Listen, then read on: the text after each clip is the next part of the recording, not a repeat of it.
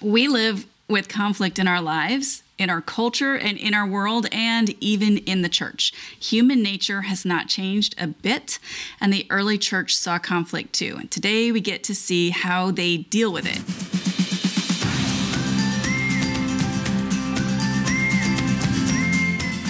Welcome. I'm Michelle Berkey, and this is Praying Scripture, a weekday broadcast where we use God's own words to honor Him and to talk to Him about the things going on in our life and in our world.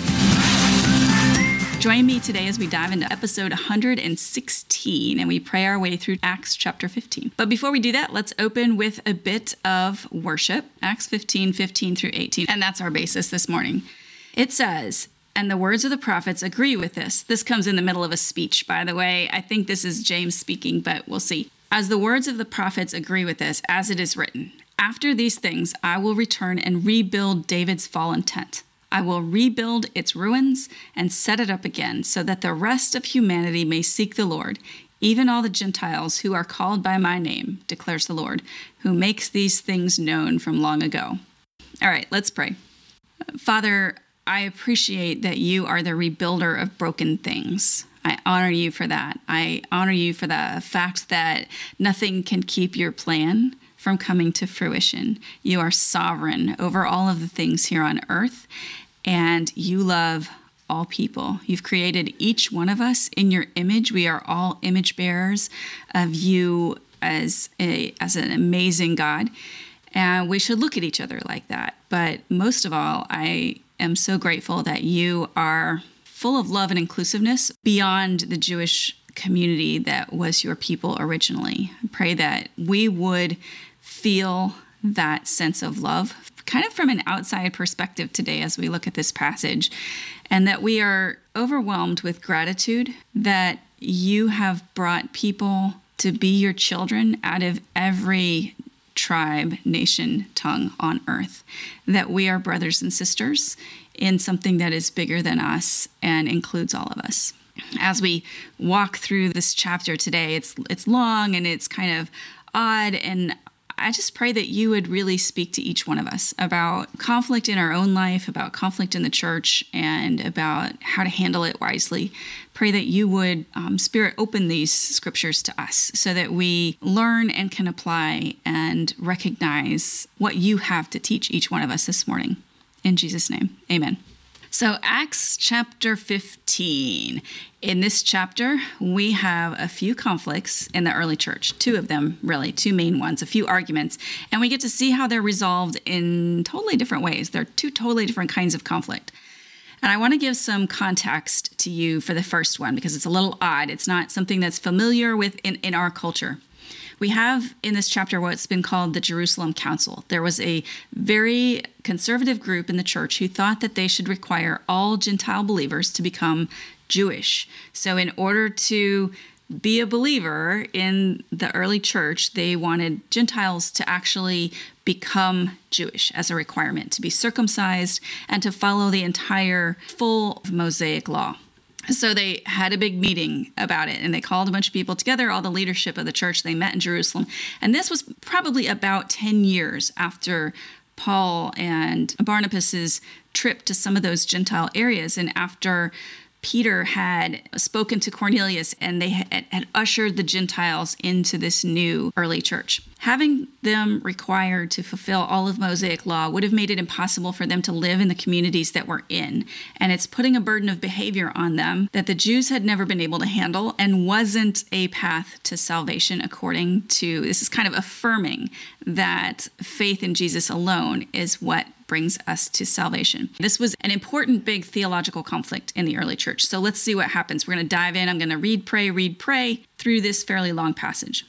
The scripture says, "Some men came down from Judea and began to teach the brothers, 'Unless you are circumcised according to the custom prescribed by Moses, you cannot be saved.' After Paul and Barnabas had engaged them in serious argument and debate, Paul and Barnabas and some others were appointed to go up to the apostles and elders in Jerusalem about this issue.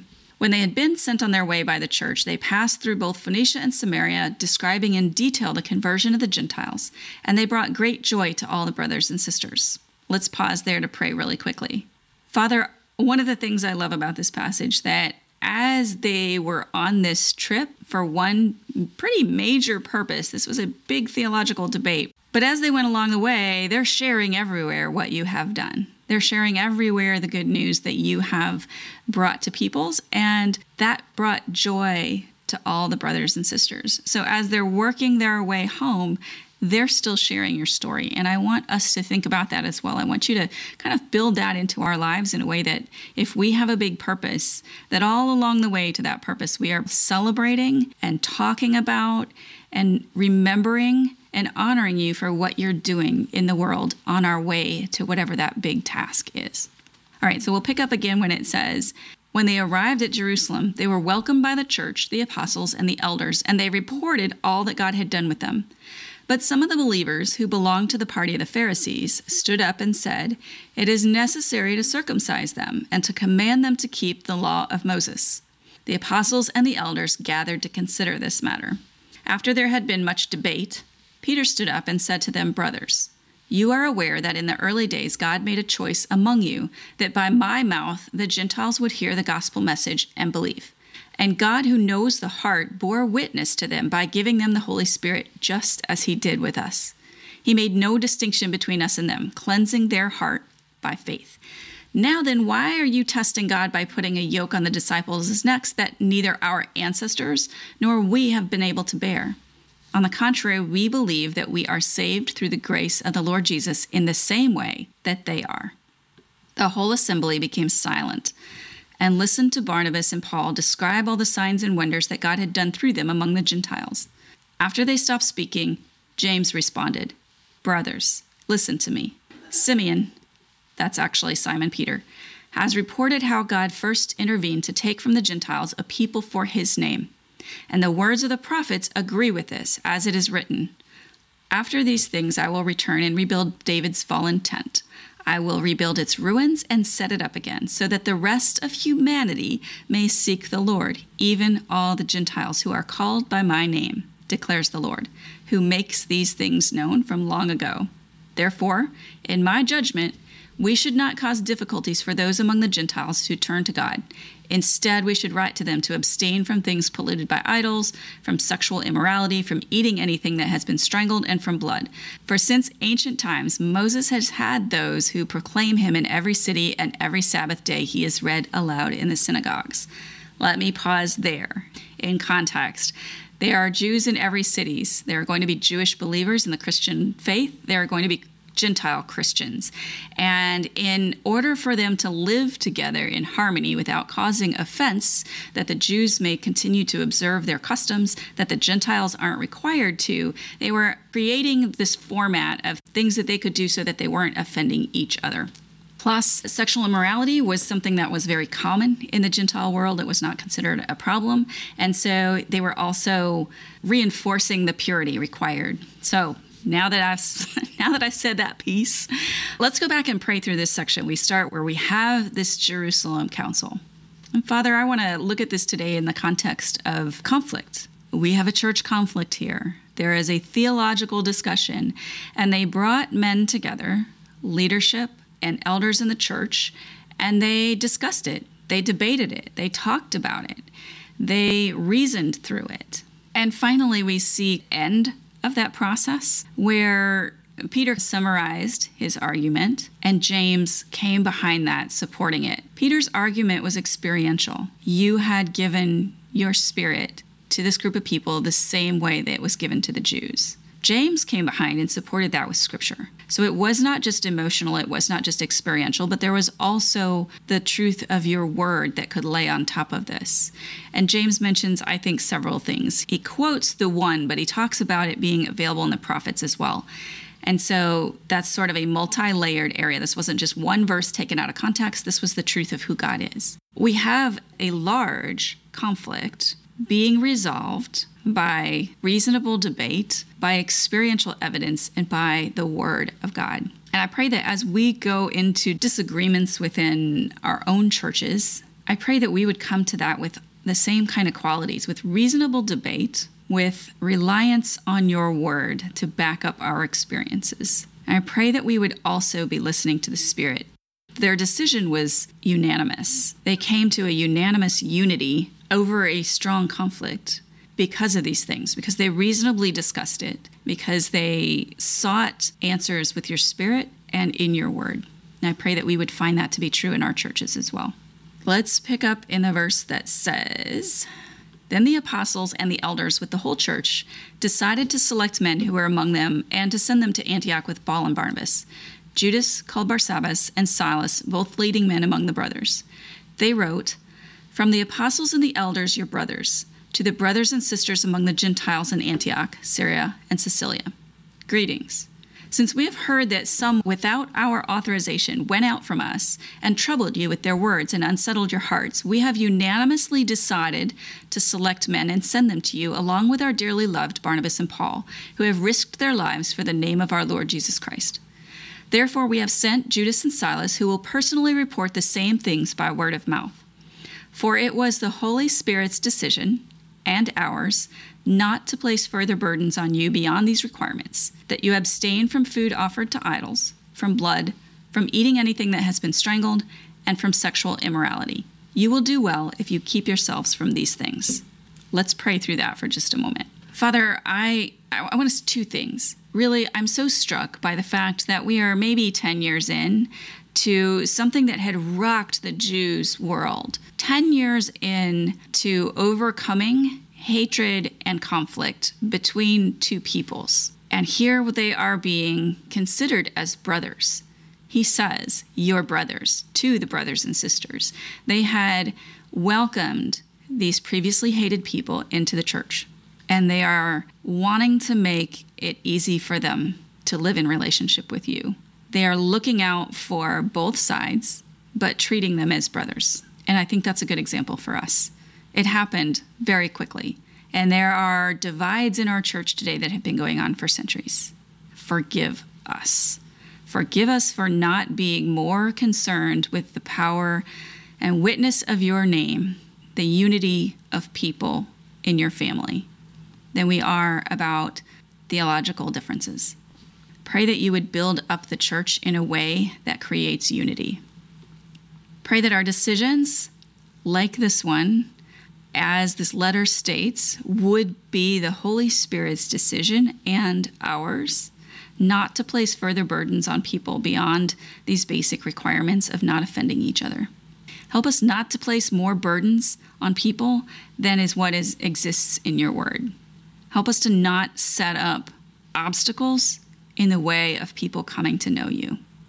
Because we need to dismantle those. Those are human set up obstacles to a relationship with you. And I pray that we would tear those down and instead be making decisions based on the Spirit and your word. So let's pick up again.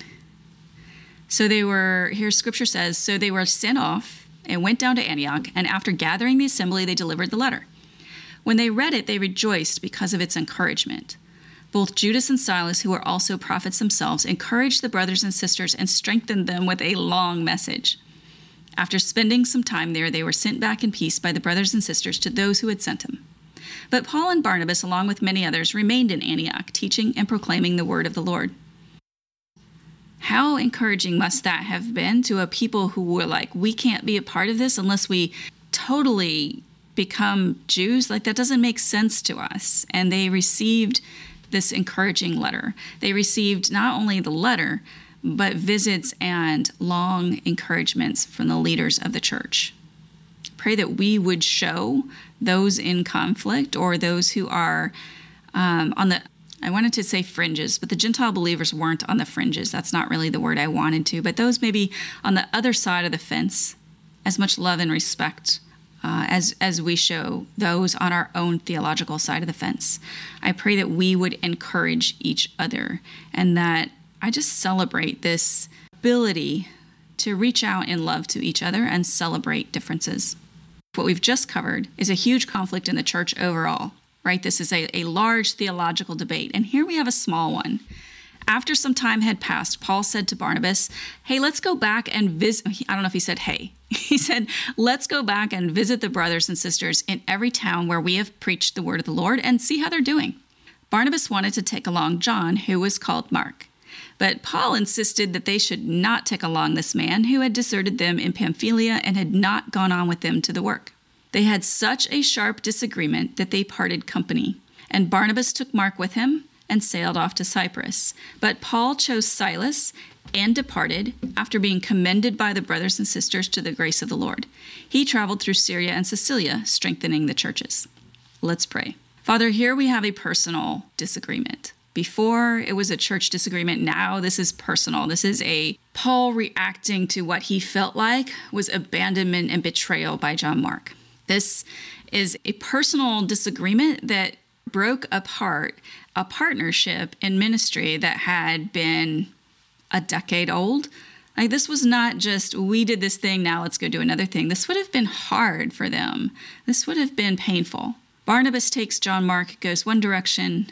Paul takes Silas and goes another direction. Both of these men, John Mark and Silas, right? So I think that's short for Silvanus, who is mentioned later in the New Testament. Both of these men go and have a major impact, not only with Paul and with Barnabas, but in the future. And what resulted from that is that more people, more churches were strengthened than if they had all three or four gone off in one direction. And so in this case, Father, I ask that we would recognize in our lives ways that you work good from what we feel like bad things. Nobody wants disunity. Nobody wants interpersonal conflict. Here you ended up working it for good. I know that you can take all the circumstances of our lives and turn them into something that is long-term good for your kingdom and good for us. And so I ask that when we walk through hard times, when we make the best decisions we know how, when we're able to disagree without disrespect, I pray that you would continue to build those things up in us. I know that sentence didn't make sense, but I ask that you would build those qualities up in us, the ability to see and the privilege. I think later on they see that, but that's a privilege to be shown how the details of our lives that we struggle in can be used further for our or someone else's good. And I ask for you to bring those things to mind. Pray that as we deal with conflict, whether it's interpersonal or whether it's church-wide, I guess my very biggest ask in this is that as we participate in that conflict, as we have disagreements with people, that you would keep our eyes focused on the goal of glorifying your name, less focused on our own benefits, on our own feelings, on our own difficulty with betrayal or disagreement, and more focused on the idea of unity and glorifying your name. Help us learn to walk through conflict like that. In Jesus' name, amen. All right, you guys, that felt like a marathon to me. I don't know if it felt like that to you or not, but that's how it felt to me. Thank you so much for joining me today. I so appreciate you guys being here with me and joining me in this process on the Grace in the Gravel Road Facebook page. We will be back right here again on Monday morning at 10 o'clock with the next chapter. And I hope that you can join me. If you are a podcast listener, thank you for joining us on that platform. If you subscribe, that helps the algorithm make us available to more people. Praying Scripture is brought to you by Grace in the Gravel Road, helping Christian women grow a God-first life and business. And my heart is that as you and I do this 2 times a week, that we would all grow in our prayer lives, that we would be built up in not only prayer, but community. I pray that most of all, God would cause you to fall deeper and deeper in love with him. Amen.